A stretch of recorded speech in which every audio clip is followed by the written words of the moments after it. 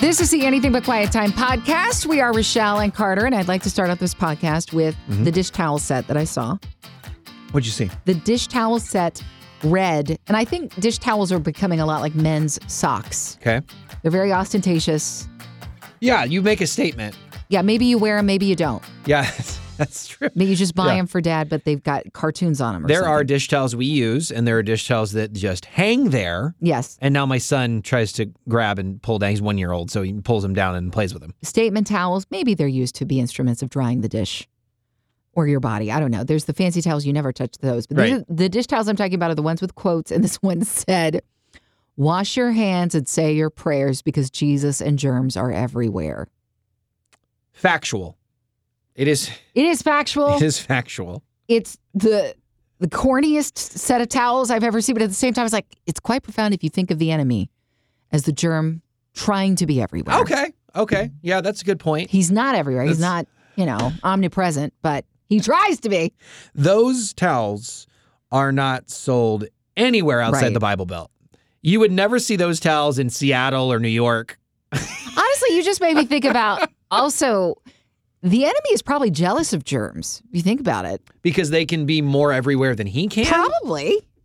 It's interesting. And I want him to be jealous. I don't want to give him any glory. Come on. So this is no glory. a podcast where we talk about what we're going through spiritually.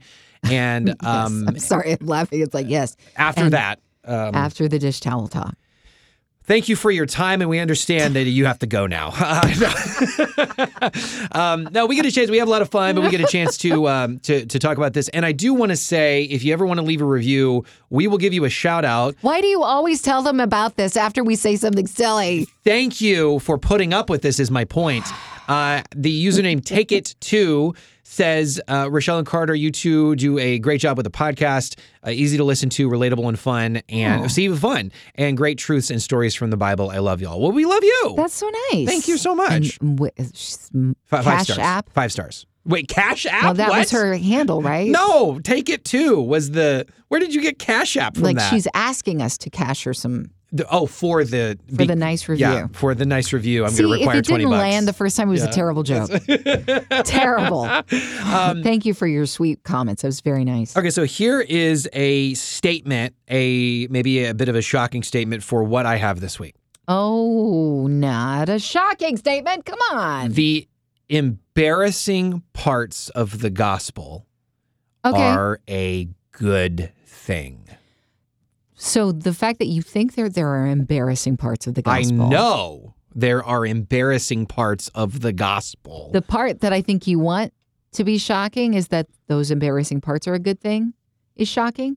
But the fact that you think there are embarrassing parts, that's the shocker. Now, what do you think that I would be talking about? You think that I'm embarrassed about something. Are you embarrassed about something? I'm embarrassed about nothing.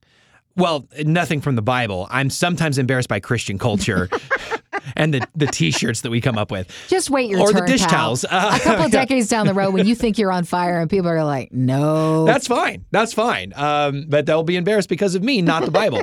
No, there's embarrassing things within the Gospels themselves that I am actually very thankful for, and I think we all should be. Somebody brought this up at Sunday school. One partiality of this truth, and that it goes along with the apologetics, the defending of the faith that Christianity is true. Mm-hmm. And it's the fact that there are incredibly embarrassing parts because of the culture and because of the choices made by the disciples that actually help prove that what is written in the New Testament is true. Oh, like when Peter denied Jesus 3 times. We'll start with that one. Okay. If Christianity is made up and Peter is a major influence, because these were written in the 1st century, so not too long after Jesus ascended back to heaven, then Peter's a major influence of this and would have been making it up. Is the accusation. Well, he wouldn't write an embarrassing story about himself in a made-up story. And we know what you're thinking. Well, I mean, maybe you would. Well, but check your last social media post. Did you ever shine yourself in a negative light? Yeah. And perhaps you did, but for a purpose. Mm-hmm. Mm-hmm. I think that's Well, I've thought this before. Like, why would anybody put themselves in a place where they say Mary Magdalene, who is a woman, heard from Jesus right there at the tomb instead of a guy? Because that would have been. That is a whole other part that I will about to get into, because that's what was presented at Sunday school. Okay. And so that is it. You're right on it, Rochelle. That's exactly right. So let me break it down like this in just the Peter part of it. If I tell you, we haven't met.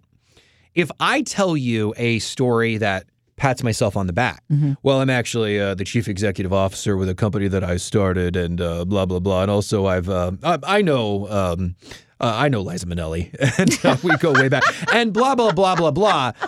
You're probably going to question a little bit. Yeah. Am I stretching the truth in the very least? Authenticity.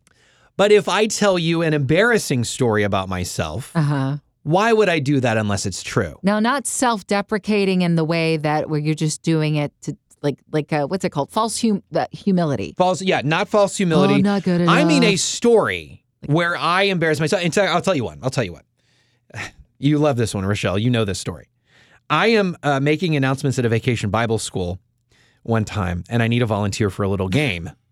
And a little girl, 8, 9, 10 years old, raises her hand to volunteer, and I bring her up, and I go, and I have the microphone. I'm going back and forth between myself and her. And what is your name?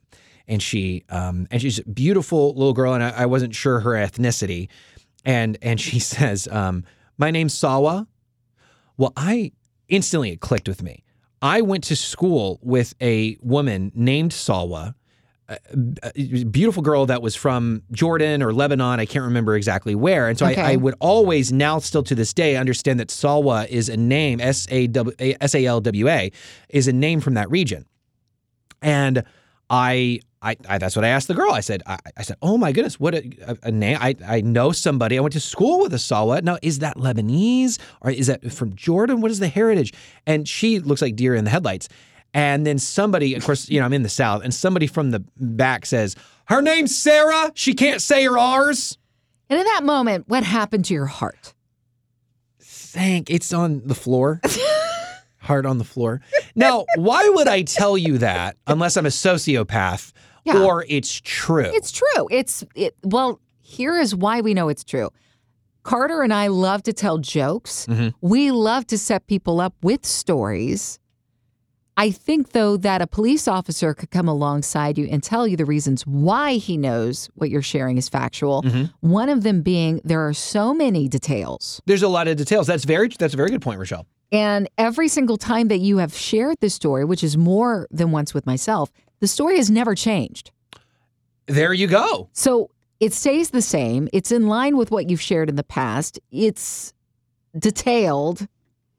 And like you said, it also doesn't paint yourself in a positive light. It kind of makes you look a little bit the fool. There's two keys with the disciples and the Gospels of Matthew, Mark, Luke, and John. They wouldn't have shared embarrassing things about themselves because Peter was, obviously the main example, but you have all of them except for John fleeing. You have John involved with the Mount of Transfiguration where they're like, well, of course, that's Peter kind of blurting it out. Let's build a symbol to you and to Elijah and to, you have all these embarrassing things that they're not going to write if it's not true. And they're going to go on and die for. I mean, they're going to go get stoned and crucified upside down and fed to the lions and all sorts of stuff for a thing they made up. No way. And they ran.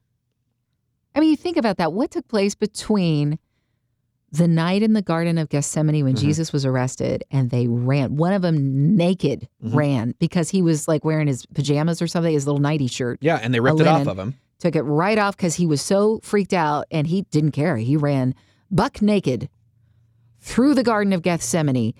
And what transpires between that night and then the day of Pentecost? I mean, like, you think about the boldness, even after they see Jesus, they're still hiding behind closed doors. Like Jesus walks into the building after he's resurrected. The door isn't open. He walks through the walls. He's there in the room with them. So they're still behind locked doors, even after they see that he's there. Yeah. Yeah. So there's this incredible moment where the Holy Spirit comes down. All of a sudden they are emboldened. And that's when you're like, okay, it just got real. Yeah, that's exactly right. And you have, I heard one pastor say, a probable conversation. It's not specifically mentioned, but you could see where a conversation would take place that they can't go to the tomb. Jesus dies on a Friday. They can't go to the tomb on a Saturday because it's a Sabbath. Yeah. So then the women want to go and do the spices and do the proper thing with the body on a Sunday. And nobody, who's going to roll the stone away? A probable conversation between maybe a couple of them or Peter. You want to go with us? And then all the guys choose not to go to the tomb. I mean, it's just embarrassing thing after embarrassing thing. And so you have to ask yourself, why would somebody make this up, die for it, and write embarrassing things about themselves? And then to the second point of this is the women aspect. And that's what was brought up in Sunday school. Why? What is significant about the women being the only ones there at the tomb in the very first part of it? And it's because culturally, in court, and I mean as an attitude in the culture, that women aren't to be believed, that they're just not, that it's simply, they are going there and they are now the only witnesses, for example, for Mark's gospel, the only witnesses that he has. And so he will choose to write it down because it's true. But if you're making it up, you would write down a man's name or a group of men's name and then say, see, yeah, let's do that. But it's simply not true. So it begs the question, why would he write women? Well, because it's true and they're the only ones that went. It's fascinating. You look through all of the things that support the truths in Scripture, like even beyond just if perhaps you stumbled upon this podcast and you're like, okay, guys, and you have a reason as to why all of what we're saying is still made up. You're convinced. We have talked about it's just going to have to come down to a revelation in terms of like a Holy Spirit relationship event where you just have an understanding. Now, I just know that I know because I feel like there is so much factual support. There's a lot of naysayers out there that are going to give you different tools to help convince you why Scripture is inaccurate. But it is still held today as the most reliable ancient source of historical history ever than any other document predating Homer. It's pretty impressive. And we give more, I guess, we're like, oh, well, Homer and the Odyssey. I said, how in the world are we giving this more attention in our history books than the Bible? And I think it's because it's threatening. Yeah. When you think about, I have to be accountable now to a God, a deity who has created me. Nobody wants to be accountable. They want to do their own thing. So ask yourself, when you know that a baby that is going to come to save the world has been prophesied, some would argue up from 70 prophecies in the Old Testament, has been prophesied, and every single one of those seen through by the one person of Jesus Christ, which the number is insurmountable. It's an astronomical figure of how one person, the odds of that one person fulfilling all of those prophetic words coming true. Right. I mean, you don't need any more evidence than that. You have naysayers that say, well, the disciples wrote all of it. But we've already covered they wrote embarrassing things about themselves and died for it. And then we also have manuscripts that predate them. Yes. Like manuscripts from before Jesus was even born. Isaiah, centuries before Jesus was born. And I mean, not just the timeline of it, but when it was written, copies from the negative century, right? The first century was what Jesus lived in. The negative century, the BC, that literally any scholar is going to look at, Christian or not, and go, this document is from this time period. The enemy is vying for your attention, and his desire is to twist what you perceive into being truth. But it's perversion. It's twisting of truth. It's not. Yeah. So he wants you, just like anybody desires community, to feel accepted, to belong. And certainly I am not saying that Christianity is different in that regard, because we absolutely invite community. It's the body of Christ, after all. That's what's so amazing about Jesus, is that you have a place in him because of grace. But see, that's the same kind of thing the enemy wields, but different. instead of freeing it enslaves. And then he casts a light on faith of Jesus and following Jesus as somehow being, too many rules to follow. And it's so weird because there's freedom in what God shares is law and are rules, because he's like, you don't understand. When you understand where the boundaries are in place and why they are in place, which that comes with time, you will see the freedom, the free range that you have, that you do not have when you're caught up in addiction, when you're caught up in cult, when you're caught up in things that distract, take away, say you have to do this in order to become. Jesus said, all you have to do is come. We have people that do a bad job. I've heard it called pop atheism. It's these very sly summaries. So could you imagine if I summarized World War II like this? Yeah, there was this crazy guy, and there's just a little bit that happened, and America just came in and said, boom, done. Wow. I mean, that's like a terrible description, right? Because it's kind of true, but there's a lot in the middle. There's a big war. There's one guy, I don't want to use his name because I don't want anybody looking him up because it just drives me nuts. But he's an atheist that I genuinely think, he's a very famous atheist. I genuinely think that God's Not Dead is about this guy, the atheist professor at a college university. Oh, okay. A guy that knows a lot about the Bible, but he summarizes it like this. Like, one thing is, Luke and Mark are completely opposite gospels. They don't support each other. In Luke, you have this Jesus character that is the Son of God, and he's on the cross, and he's saying, you'll be with me in paradise, and blah, blah, blah.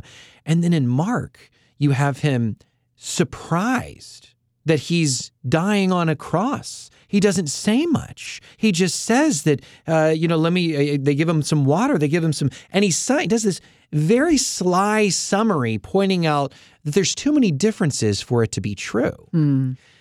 And all you got to do is, so basically what his summary is, in Luke, he's claiming to be the Son of God, and in Mark, he's not. And all you got to do is go to a verse like Mark 9:31, and it says, because he was teaching his disciples, he said to them, the Son of Man is going to be delivered into the hands of men. They will kill him, and after 3 days he will rise. You see, if you look into a lot of these claims, you'll see, it doesn't hold water.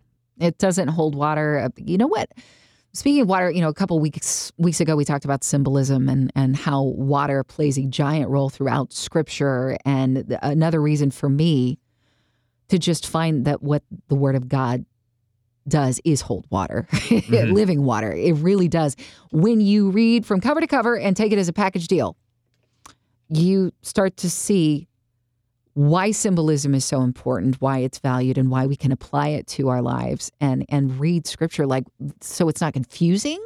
Kind of helps you navigate. Because you can tell me a zillion times that while I'm in a different country, here is your translator, but if I never turn on the translator, I'm still not going to know what people are saying in that country because I don't speak that language. Right. Some of that is like when I'm reading through the Bible. I don't understand this, and I need help with translation. Yeah.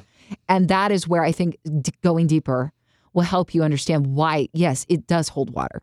The actual God's word holds water. And so Ezekiel is the book that I've been going through, and it's fascinating when the Hebrew people have been exiled at this point. And in fact, the opening part of the book is Ezekiel is 30 years old. He was supposed to be a priest. Here he is sitting by the river. He's given this incredible vision. He's taken up from where he's at.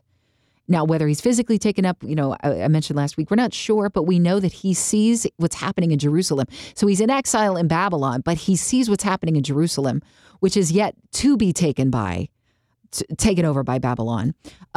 He knows that through this vision, the Lord is removing his presence from the temple, which is just unheard of. It's a bit controversial. The people, even there are a certain amount of people that are like, I don't think we should be reading this. That doesn't add up. Come on. But Ezekiel is given this symbolic vision of God's presence leaving through the east gate. And I'm like, why are there so many gates? There's a north gate and east gate. There's the south gate, but the west gate, that's where the the actual temple is kind of backed up against the wall, if you will. And the Holy of Holies, maybe you've heard about that. That's where the Ark of the Covenant is. It's the innermost part of this area. And now God's presence, it's not there anymore. And it's symbolically transitioned to, I mean, it's like they're hovering over the river in Babylon where Ezekiel is. So it's like, well, what does that even mean? Try to unpack that as a Jewish person.